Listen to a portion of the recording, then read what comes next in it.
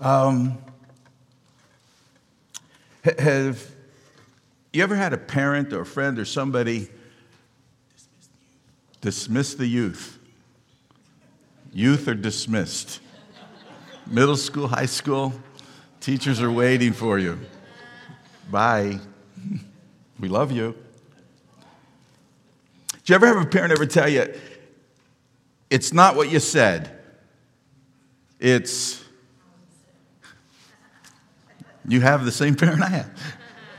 It's how you said it. See, oftentimes it's not the words that we speak necessarily, it's the music behind it. You know what I mean by that? It's tonal. It's interesting. If you watch any movie, it's never just speaking. There's always soundtracks behind the speaking. And you're catching the words, but it's the music behind the words that's really adding the emotion, that's really communicating to you, perhaps even more than what the words themselves are saying. Well, we're in a series that I've called Hi-Fi, which is short for high fidelity. Okay, it's a sound industry term, and it simply means the ability to replicate an exact sound to match the original. And we're using it as a foundation for our series, making the correlation that that's really who we're supposed to be and who we're called to be as Christians. We're supposed to be resounding, re-speaking, replicating the sound of Jesus in the earth. It's a high call. It's also a high privilege. And so we're using that as a springboard, and we're in the book of Galatians. So if you want to turn there, we're going to get there in just 1 second. And we're asking Paul to help us with some practical ways on how to adjust the sound of our lives. Our lives speak words, but our lives even louder speak sounds, speak things that aren't verbal, that others pick up on, that others catch, that others are moved by in one way or another. And so we want to keep unpacking the series that we began a couple weeks ago. In Galatians, Paul's writing to this early church, or churches. Galatia is a region, not a specific city.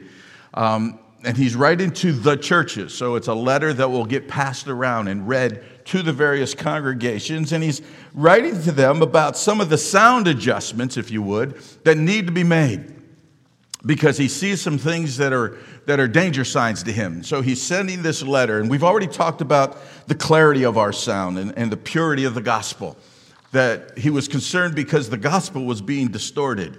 And so we spent a little time just talking about the clarity of the gospel, what it is, what it's not, and how we can avoid adding things to the gospel that really distort the sound. And if the sound is distorted, then what comes out of that is not the pure gospel. It's not the true gospel. It's a different gospel, Paul would say. I can't repeat that message. We're in the second chapter of Galatians for today, starting with verse 11 to 14, just a very interesting account. Starting with verse 11, but when Cephas, that's Peter, came to Antioch, Paul is writing, I opposed him to his face because he stood condemned. Before certain men came from James, he was eating with the Gentiles, but when they came, he drew back and separated himself, fearing the circumcision party. And the rest of the Jews acted hypocritically along with him, so that even Barnabas was led astray by their hypocrisy. When I saw that their conduct was not in step with the truth of the gospel, I said to Cephas, I said to Peter, before all of them, if you, though a Jew, live like a Gentile and not like a Jew, how can you force the Gentiles to live like Jews? Okay, it's an interesting little story that I want to pull something out as we're talking about living lives of high fidelity in this world so that we can replicate the sound of Jesus in the earth. There's another adjustment that needs to be made sometimes in our lives. I want to talk today about the power of intimidation. Okay, let that word just settle for a moment. The power of intimidation. I think you'd probably agree with me. It feels like we live in an atmosphere, in a climate of intimidation these days.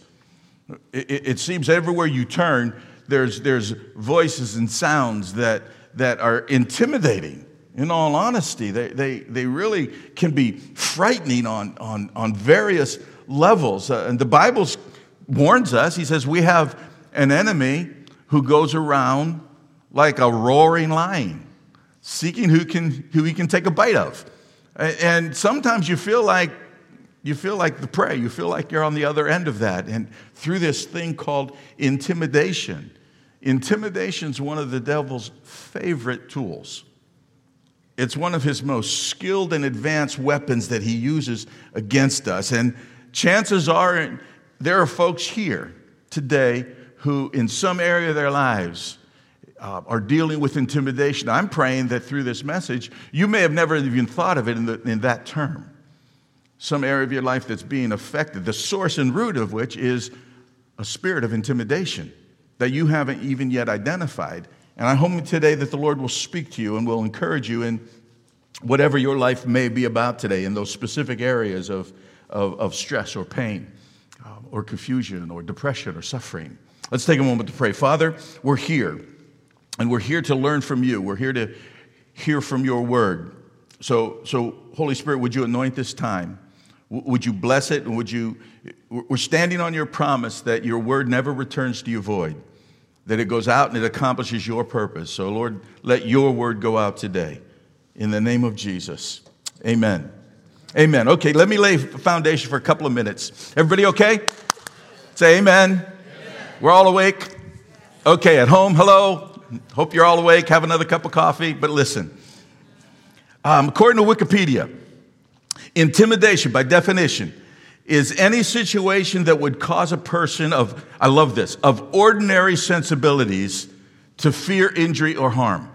Now, how many of you would give a self-evaluation and say you would consider yourself to be of ordinary sensibilities? Give yourself a break.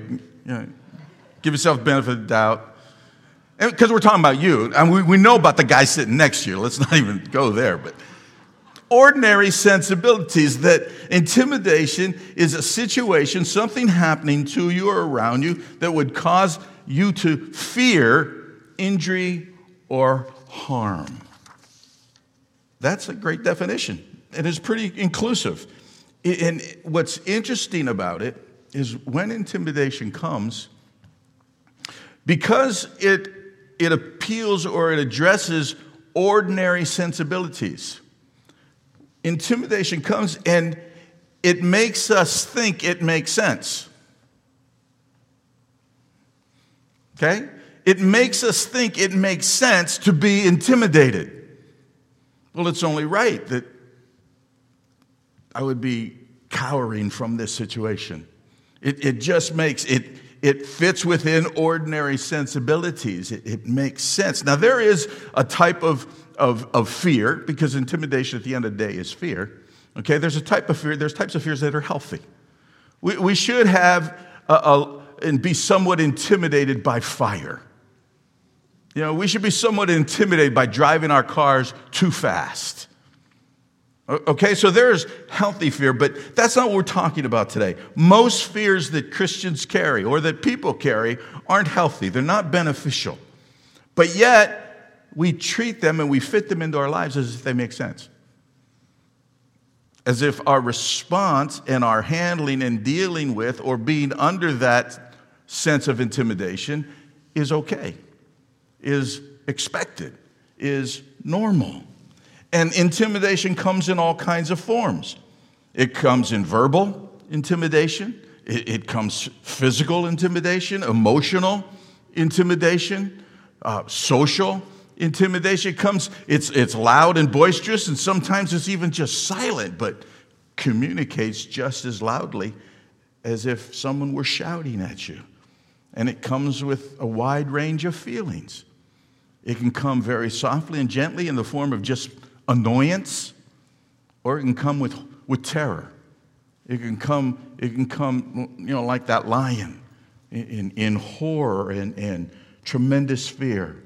But however it comes, and in whatever form it comes, it has a singular goal, and the goal is to dominate. The goal is to control your life. The goal is to try and manipulate your path and get you to change course, perhaps. And in all honesty, everybody's probably, I can't say everyone because I don't know absolutely everyone's life, but I would think everyone in this room except one or two maybe, and I'd be concerned that maybe they're not telling us the truth, has experienced intimidation. We have. In some area, at some time, we've experienced, and we've probably experienced both sides, if we want to be honest. Not only being intimidated, but there's probably times where we've been the intimidator. And so we understand intimidation from both ends of the equation. I remember growing up, I lived on a city block, and we were, one of those, that wasn't a period of time where kids still played outside. It was pre-video stuff, and kids came home from school, and they had one objective, and that was to get outside so they could play with their friends. And we had there was a lot of kids on my block that was around my same age, and it was a great growing up experience, except the house, and it happened to be the house right in the middle of the block, had two brothers. Enough said, right? We were scared to death of those guys because they were always they were just a little bit older and a little bit bigger, and they were just always looking to prove their superiority, to exert their dominance over us. Now on the other side, so I've been a victim of intimidation, but on the other side, I think back to that same period in my life, and I grew up I had three sisters. I'm the only guy, right? And not my older sister because I was a little scared of her. But I know I can remember times where I intimidated my younger sisters, and all I had to do was threaten to punch their dolls. And they would get very nervous, very upset, and do whatever I wanted. So it works. So I understand this thing of intimidation. Silly illustrations, perhaps, but you get the point. And you have been in those same positions and situations, perhaps in a much serious setting. In our text, Paul's writing to his churches about some current concerns that he sees and he has. And in his letter now, he stops for just a few verses. He stops and he tells a story about intimidation. And I'm hoping we can glean a few things of practical helps and advice for us today in how we're living our lives. And he talks about a story of an encounter he had, an exchange he had with Peter, okay? Cephas, Peter. And it would have grabbed the attention of the people hearing the lesson, the letter. They would have perked up. They would have sat on the edge of their seats because it was a story that was filled with tension and suspense, because it was this confrontation between, at that setting, two heavyweights of faith, Paul and Peter. It doesn't get much bigger than that. And so this was a story that at that moment in time would have had great impact. Now the story is simple. Once upon a time, Peter comes to Antioch. All right, now Antioch was an important city, especially to the Gentiles. It's probably safe to say that Antioch was to the Gentile believers what Jerusalem was to the Jewish believers. Okay? So Peter comes to Antioch, and Antioch was a test case. It was a test case for this new sect of Judaism. It was called the Way. It was these Jews who didn't break away from Judaism, but were following and receiving Jesus as their Messiah and proclaiming that Jesus rose from the dead. And it was a test case that the gospel that Jesus brought was no longer just for the Jews, but that it actually included all peoples. All right? That's the church in Antioch. And the church is working with that new theology, this new doctrine. Jews and Gentiles were living together. They were befriending each other. They were worshiping together. It was a test case of the gospel. Antioch was a test case for the gospel itself. And because the gospel talks about this one new man in Christ. And so it's testing the waters of that reality. And it's a big deal. Antioch was a big deal. Jews and Gentiles living life together, doing life together on a social level, on a spiritual level. They're eating together. They're having potluck dinners, and they're eating the cuisine that each other brings. They're fellowshipping together and socializing together, and then they're worshiping together. They're coming to the communion. They're sharing communion together, circumcised and uncircumcised together as one. They're setting aside much of the Levitical law so that they could embrace this oneness that now they have in Christ Jesus, this new creation that each of them feel and sense. They're walking it out, and it just, on some level, it just felt wrong. It felt just very strange and very foreign. It was real, but it had to feel awkward to them. It had to feel, because they had generations and generations of thinking and acting and viewing each other in a different light, and now here they are all together as one. It had to feel a little wrong. It'd be like, if you walked into the church this morning, out in the lobby, we had a big sign that said, "God loves Michigan State football." It would just feel wrong, right? Something's out of place here. Something doesn't fit. Now, it's true. God loves Michigan State football. He just loves Ohio State better. Everybody knows that. It's just... I owe an apology to Dave and Becky Chamberlain. They thought revival was coming to Christian Assembly. But they're working it out in Antioch. They're making it happen in Antioch. And in fact, it was at Antioch, remember, where the church was first called. They were first called Christians. That happened in Antioch because this new life was actually working. This one new man was actually standing upright and walking around, and it was working, and the people were benefiting by it. Now, of course, because this is a new thing, and anything that's a move of God, the enemy will always come against. We all know that, right? Anything God does, the enemy tries to distort, pervert, do whatever he can, put up roadblocks, and so opposition comes. And it arose out of a group of Jewish legalists called the Judaizers. The text calls them the circumcision party because they were trying to they weren't denying the gospel, but they're saying the gospel doesn't exclude. In fact, the gospel must include the Levitical law. So dietary laws, the laws about holy days and festival days and whatnot had to continue to be observed and maintained, and especially circumcision. That yes, we will welcome Gentiles, but they must be circumcised. They were adding to the gospel and giving tremendous pushback to this young church. It says that certain men from James, that means from Jerusalem, showed up in Antioch. Don't read that statement as James was the half-brother of Jesus. He was also the leader of the church in Jerusalem. Okay? So they may have said that James sent them, but we know that James didn't. In Acts, I think the 15th chapter, after the church council, there's a letter that goes from James, and he talks about there's some brothers who have come out that came from us saying they were from us. They're not from us. Okay? So they're name droppers, really. They're just trying to validate. How many of you know that a telltale sign when you're trying to prove something that you're not sure of yourself, you use someone else's name as an authority? Just because you don't really feel you have the real authority. Okay, no one's ever done that.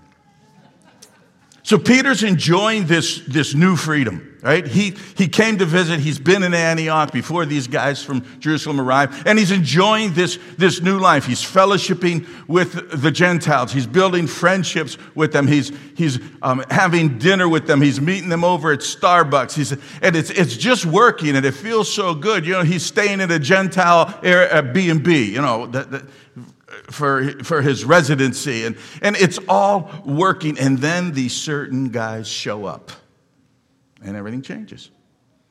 When he sees these guys, Peter is intimidated, and it says that he begins to draw back. He pulls back.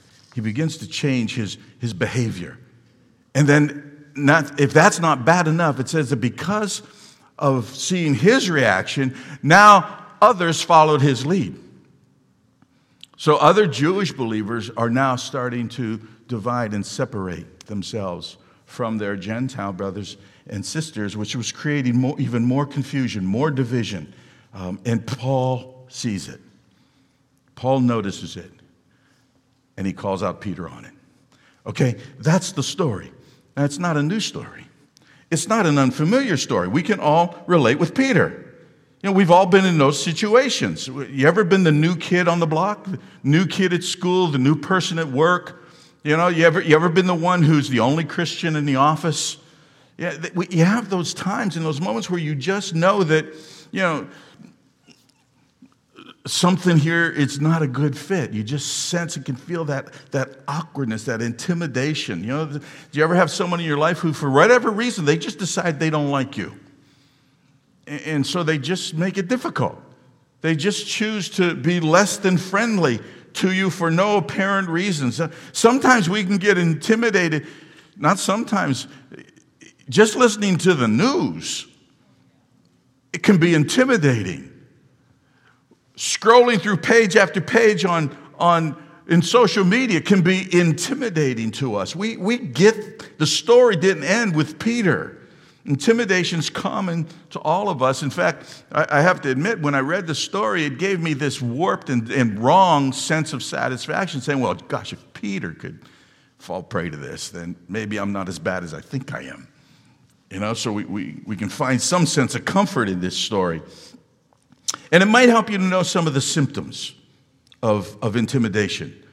Some of them being just a short list of hopelessness, fear, anxiety, depression, complacency, joylessness, lack of direction, indecision. Those are all some of the symptoms, the fruit of a life that is under the attack of intimidation. Now, sometimes we feel those things and we sense those things, and we can't get out from under them because we treat the symptom. And we never identify or get to the cause. And if we don't get to the cause, then we're always going to be prey and vulnerable to experience the symptoms. So today's challenge is, what can we learn to strengthen ourselves and to strengthen our faith in the face of intimidation? There's 3 adjustments to our sound, to how we operate in our lives, that I want to give you based on our text this morning. Okay, and I've got 7 minutes.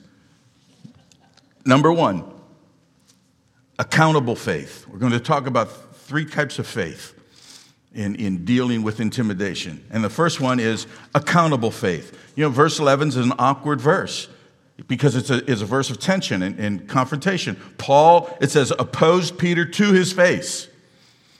Everybody in the community would have known this.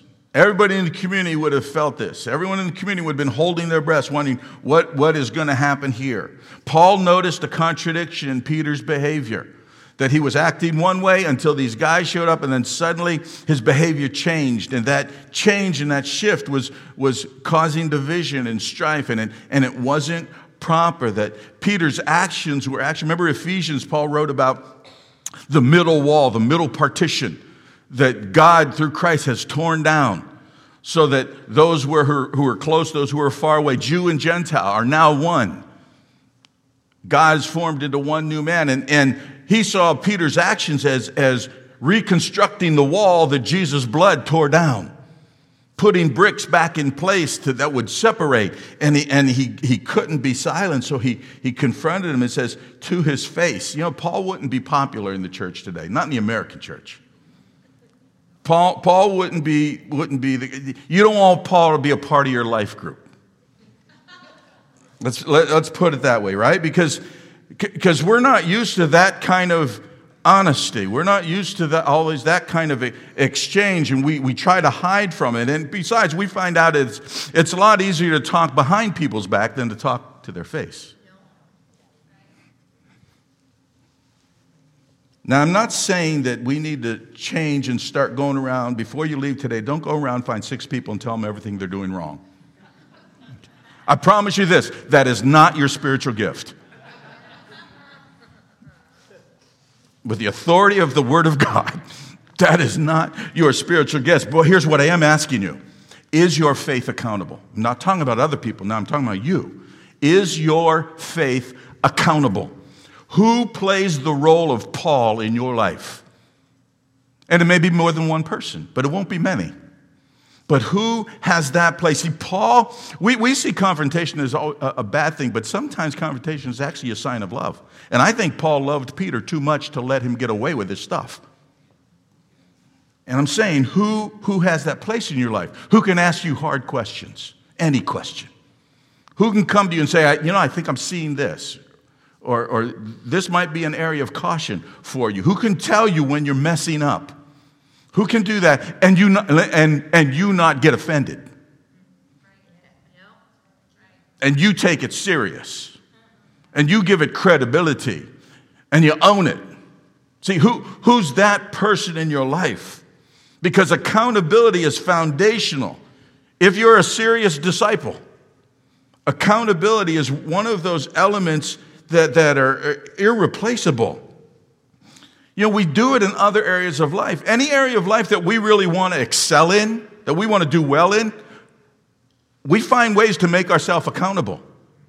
To teachers, to coaches, to mentors, to pastors, to parents. We find people who in that area we can make ourselves accountable to them because we want to get someplace. We want to excel in that area. We want to grow and expand and develop and mature in that area. Accountability is irreplaceable. It keeps us on track and it keeps us moving forward. And it gives us some cover, gives us some protection. And usually, if you fail in accountability, you fail. Or you at least make your road harder. Because everything now is on you, trial and error.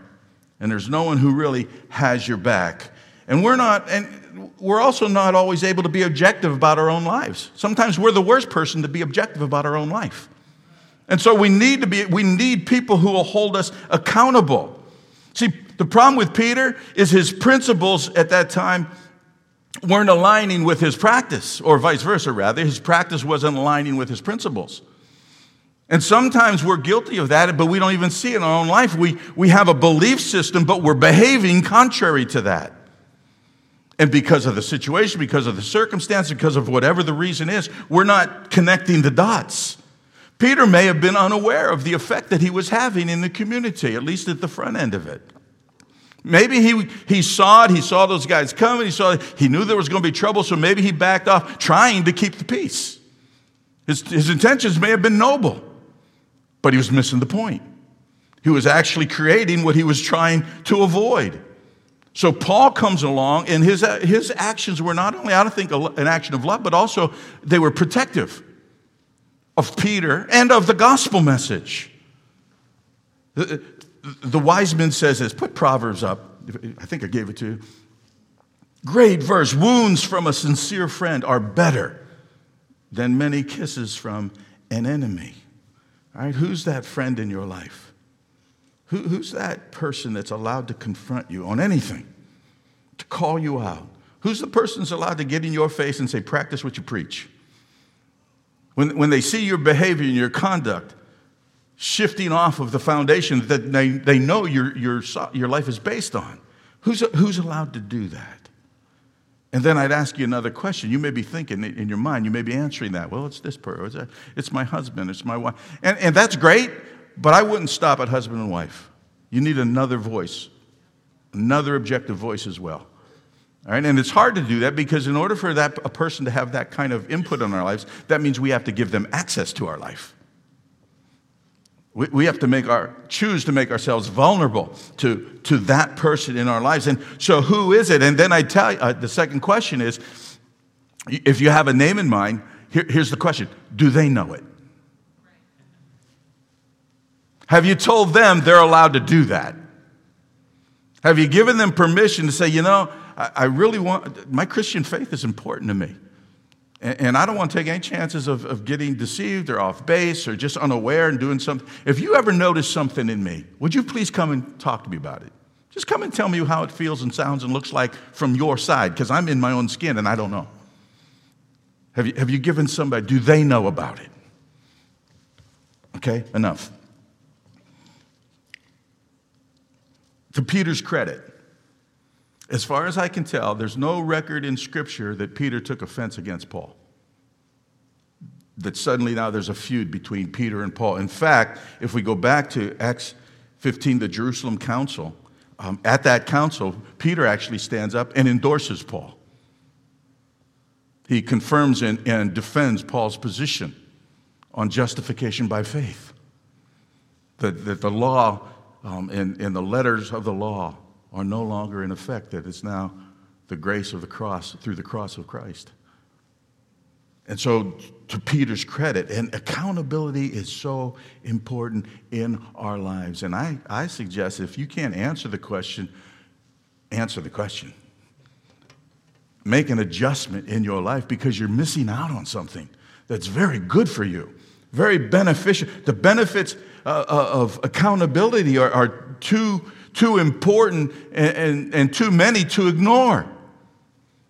Through accountability, it builds, first of all, it builds humility into us. It instills humility because you got to humble yourself to make yourself accountable. It deepens relationships with others. It increases our own development and success in our walk of faith. It adds responsibility to our choices because we know someone's watching. It develops trust in relationships, in human relationships. It urges biblical literacy because it forces us to always be examining and checking our lives against the Word of God and the truth of God's Word. It gives us an automatic outlet for sharing our burdens and finding prayer support, this thing called accountable faith. Secondly, courageous faith. Courageous faith. Verse 12, life was good, and then the boys from Jerusalem show up, right? And when Peter saw them coming, now I don't know if he knew them personally. Peter was in Jerusalem for a period of time. He was one of the leaders in Jerusalem, so he may have recognized them. But whether he knew them personally or not, he knew why they were there. He knew what their agenda was. And it says that he drew back and separated himself. All right, now there's a sure sign of intimidation being in the room. You draw back and separate yourself. You recoil. See, because that's the hope and the intent of intimidation, to get you off step, to stop your progress, to get you to change your direction through intimidation. And intimidation manifests itself in one common way, and that is fear. Fear. Two forms. Number one, biggie, that all of us struggle with, fear of man.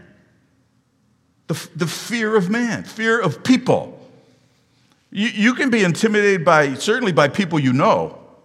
You can be intimidated by people you've never met. You know, there's some scary people on the news these days. I've never met them, but they make me nervous. See, intimidation, fear of man, can come in a lot of different packaging. Peer pressure sometimes is a source of intimidation. These are friends or people you want to be your friend. And peer pressure can be intimidating.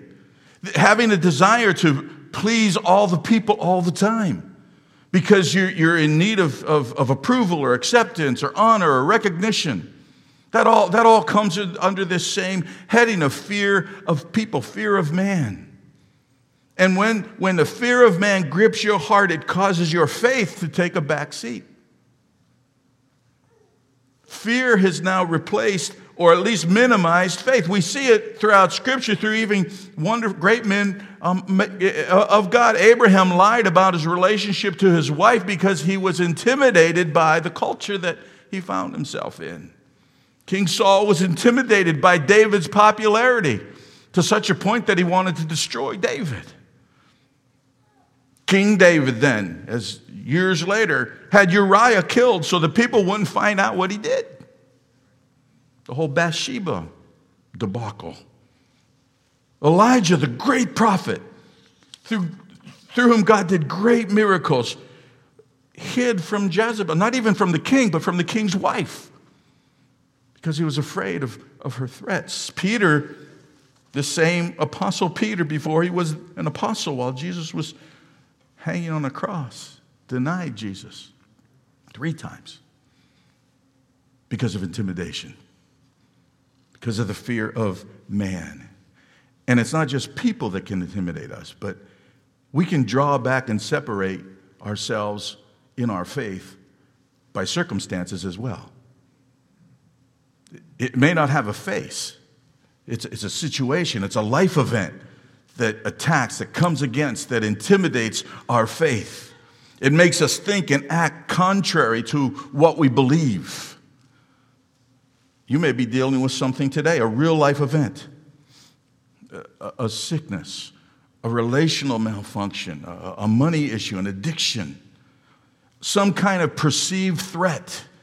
You may be juggling right now and feeling that you're under the pressure of that thing. See, Peter knew better. Peter knew better. If you knew and went back and looked at the story in Acts 10, we know that Peter knew better. In Acts 10, there's this Roman military leader. His name's Cornelius, and he's in Caesarea. And he's a Jewish proselyte, okay? So he's a righteous man, he's a religious man. And God speaks to him in a dream and says, you need to find this guy Peter and bring him to you because he has something to tell you. And so he sends from Caesarea, he sends some of his guys to go find Peter. Now, while that's happening, Peter's having a dream himself. And in that dream, he sees this big net coming down from heaven, and inside the net is all kinds of animals, clean and unclean. Okay, in other words, kosher, unkosher. Satisfies the law, against the law. And a voice tells him, take and eat. To which Peter takes offense and speaks back and says, no, I've never eaten anything that's unclean or anything that's touched something that's unclean. And God says to him, don't call unclean that which I've made clean. And Peter's trying to figure out what that means. All right, so he's working that through in his mind. It says that while he's pondering that instruction, Cornelius' guys show up at the house. Say, hey, we're looking for Peter. Peter comes down. They introduce themselves. Our master Cornelius has asked that you come. And the Lord impresses Peter and says, go with them. So he goes with them, and he gets there. And he gets to Cornelius' house. And Cornelius has the room, his house filled with his family members and friends and whatever. And says, Peter, I don't know, the Lord told me to go find you, that you have something to tell us. And Peter just explained the gospel. He just confirmed. He talked about the death and the resurrection of Jesus Christ. And it says that as Peter spoke to them, that there was another day of Pentecost type of experience, that the Holy Spirit fell on Cornelius and his family and his household, and they all were speaking in tongues. And in that, what God told Peter about clean and unclean, don't call unclean clean, or what God calls clean unclean, it made sense to him now. He got it. He understood it. God, you're opening this whole thing up to everybody. This isn't just for Jews anymore. You're opening the gospel wide. You're saying that all men can come, whosoever can actually come to you and find eternal life. God, that's where it clicked inside of Peter. He got it. He understood. In fact, that's Acts 10. If you go to Acts 11, Peter is actually confronted by the Judaizers and saying, what's going on? And he tells them this story, and he tells them their account, and he says, this is what God is saying, and this is what it means. And he explains this whole new way of living life and the new covenant and the structure of it, where we're all one in Christ, Jew and Gentile, no more divided. That there's no Jew, no Gentile, no male, no female, no slave, no free in Christ. And he explained, and it says, not only did it explain, it says that some of them believed him. He actually converted some of them. All right, so now we fast forward, we come to Galatians, and so it's not that Peter didn't know. He knew. And this same Peter, the same man of faith that one time stood and preached the gospel and the new good news of the new news to this same party, now in Antioch, he's intimidated. That's kind of frustrating. But if we want to be honest, there's points in our lives where we've done the same thing. There's points in our lives where, here's what I believe, but here's how I behaved. And they don't line up. They don't match. See, Peter failed at Antioch. He failed to believe through the intimidation of the moment. He failed to stand and stand firm. He didn't deal with the fear at the front end properly. He allowed it to cause him to withdraw himself, to pull back. Because I'm telling you this, there's only one answer. There's only one answer to the fear of man and the fear of circumstance. And the only answer is courageous faith. How do we meet those moments? It's going to require courageous faith. It's going to require a faith that just stubbornly stands right in the face of intimidation. It's immovable. And it stands and it says, with my God, nothing's impossible. It stands and it says, greater is he that's in me than he that's in the world. It stands like Job stood. Remember Job's statement? Going through this horrendous experience in life. Though he slay me, bad theology. God wasn't doing it. But he said that even if this is of God, I'm going to keep trusting him. That kind of courageous faith. That in the face of whatever it is, we're not coming off our foundation. We're not coming off what we know to be true. We're not coming off of who we know God to be.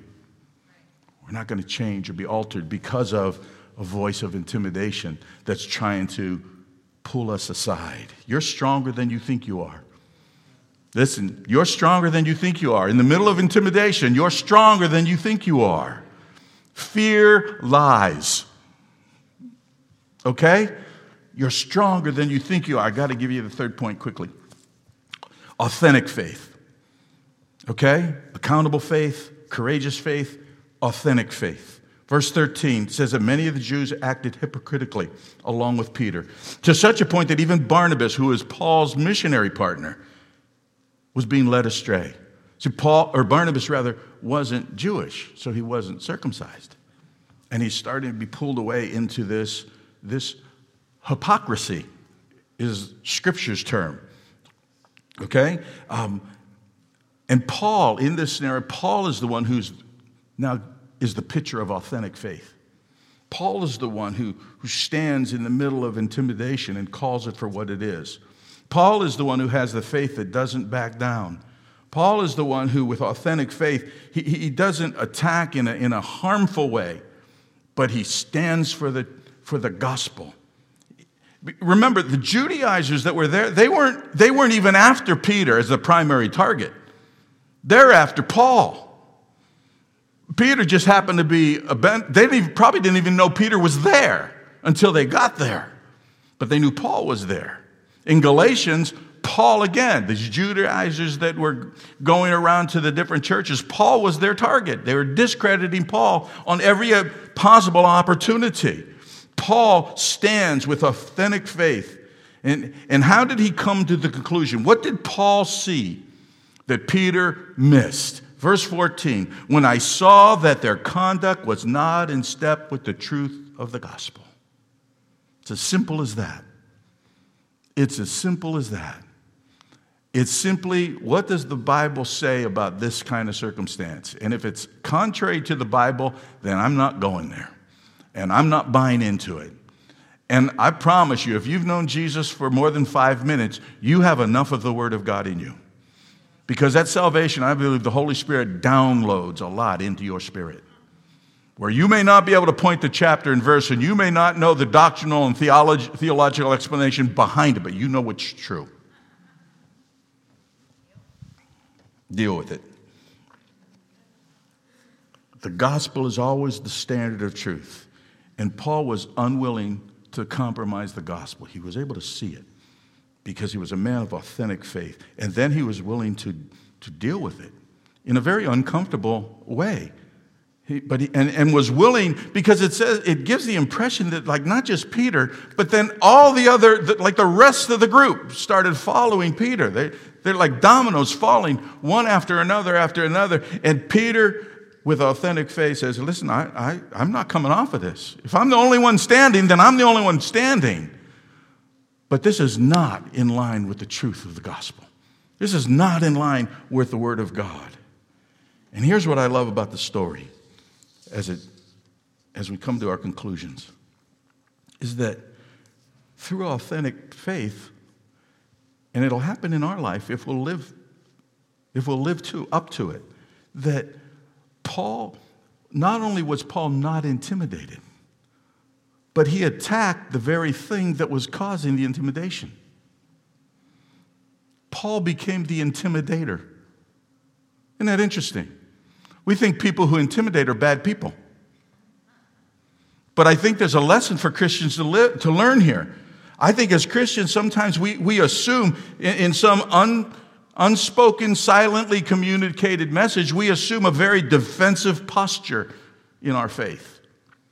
That our faith is about protecting us, keeping us safe, keeping us within boundaries and parameters. Our faith is to give us strength so that we can endure the pressures and the heartache and the darkness of this world. Now, that's not wrong, but it's such a limited understanding of our faith. If that's the only way we employ our faith, our life is going to be difficult. We live our lives just trying every day to hold on and not lose ground. If I could just break even every day, that's not authentic faith. It's a part of it. But what happens? What do you think? Or could it be that faith is also meant to take ground?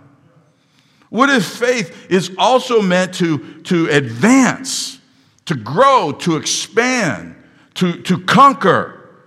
What if that, we talk about the shield of faith, and it gives us this mental image of, the soldier standing back behind his shield, and all these arrows are coming and bouncing off it, and that's where we stand. A lot of times, that's how Christians live their lives. And we're always in this place where we love God, and we're not losing ground maybe, and if we think that's the best we can do, because it's so dark out there. But we're behind our shield of faith, and we keep that shield in place, and that's a wonderful thing. But I've watched some of the movies of that era. You know what real soldiers do with their shield of faith? Because arrows can't penetrate it, they start advancing. Behind the shield of faith. But they start advancing. They start moving forward. And can I tell you something? From the archer's perspective, the closer that guy gets, the less effective my weapon becomes. And if he can get right too close, what's he got behind the shield? Ha! You read your Bible. He's got a sword in his hand. And now the intimidator is now the intimidated because of faith. That's authentic faith. That's the kind of faith that we're called to live and able to live in this life. Doesn't the Bible say resist the devil and he'll flee from you? Yeah, he goes around like a roaring lion. So what? Resist him. Don't just roll over. Don't just buy into whatever he's teaching or peddling at that moment in time. What does the Word of God say? The devil came directly. None of us have been tempted directly by the devil, I doubt. Jesus was. And in every situation, it is written. The Word of God says. Standing on the Word, authentic faith. The victory is ours. When the battle is the Lord's. You got to stand up. Lily, if you want to come. I believe we live in a time and we live in a season and we live in a climate where it's time for God's people to rise up in faith. Faith that's accountable, faith that's courageous, faith that's real, that's authentic. See, accountable faith brings us into unity and oneness with each other, so we're not alone. Courageous faith helps us to stand against the pressures of the intimidations or attempted intimidations around us. And authentic faith not only stands, but advances, moves us forward so we can grow and enlarge, and we can actually take ground. The Bible says God has not given us a spirit of fear. There is nothing in this life that we have to be afraid of. No matter what the enemy says or the circumstances says or the person said, he hasn't given us a spirit of fear, but a spirit of power and of love and a sound mind. So you're not powerless against intimidation. God has given you power to withstand it. Doesn't the Bible say that the same Spirit that raised Jesus from the dead lives in you. That's power. That's power. How many of you are Christians today? You're a Christian today. You know what? The Holy Spirit, where is He? He's in you. The same Spirit that raised Jesus from the dead. You can say no to intimidation. You can withstand, and you have the power to do it. Love doesn't give in to intimidation. The Bible says that perfect love casts all fear. And you say, but I don't love perfectly. No, you're reading the verse wrong. It's talking about God's love. His perfect love for you casts out fear. When you're confident that God loves you, what do you have to be afraid of? You know, you've probably, especially parents, you've had moments in raising your children where you may in life just be a pretty mild person, easy to get along with. But if there was that moment where your child was in danger, you were fearless. Right?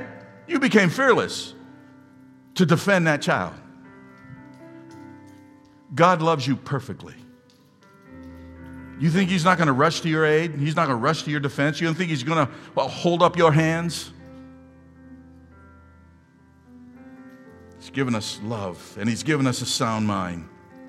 Not a mind that's battered and badgered with fear, anxiety, or depression, or indecision, or hopelessness, but a disciplined mind, a focused mind, a renewed mind that's transforming our lives. He's given us a life of faith. And it's through that life of faith that we want to live out His sound in this earth. I don't know where you are today. I would venture to say there's some here who, in some area of life, are dealing with some form of intimidation. There's a situation, there's a person, there's a circumstance, there's a doctor's report, there's a financial issue, there's something that is wanting to make you afraid. There's something that's challenging you to move off of or doubt, or is distracting you from the truth of the Word of God.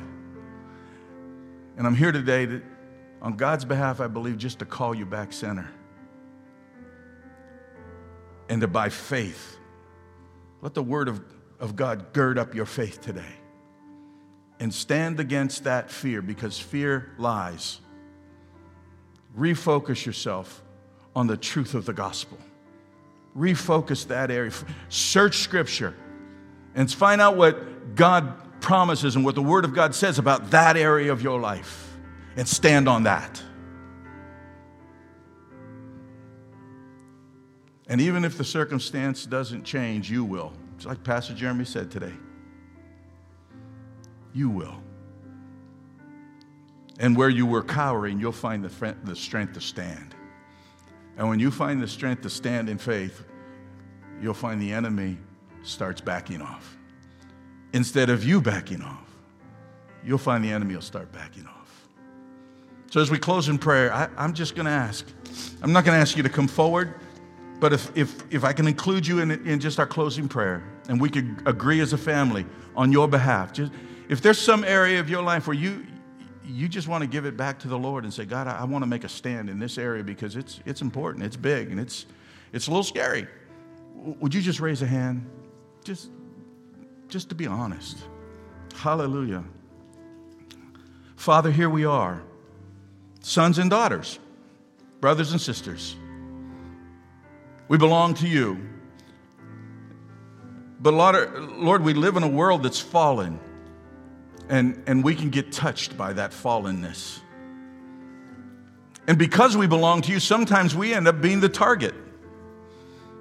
And the circumstances that we face, sometimes the enemy will use as weapons against us, reasons to attack us. And Lord, I pray that you gird up your sons and daughters today. In the spirit of their mind, strengthen them. Lord, even the faith we have comes from you, and I pray that today you would strengthen their faith. Cause their faith to stand. Help them to see clearly. Reveal to them the reality of this moment and the area of intimidation that they've been experiencing. And Father, I pray a holy, a godly strengthening rises up inside of them where they stand against it now in the name of Jesus. And they find victory. We denounce the spirit of intimidation in the name of Jesus, and we break its chain. We break its power in the name of Jesus. And we declare freedom. We declare freedom. Whether our circumstance change immediately or never, we stand free in that circumstance because of our confidence and our faith in Christ.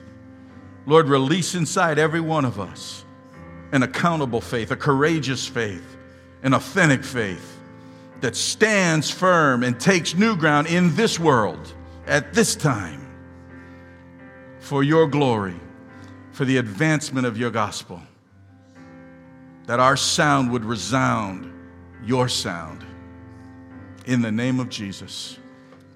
Amen. Amen. Amen. Praise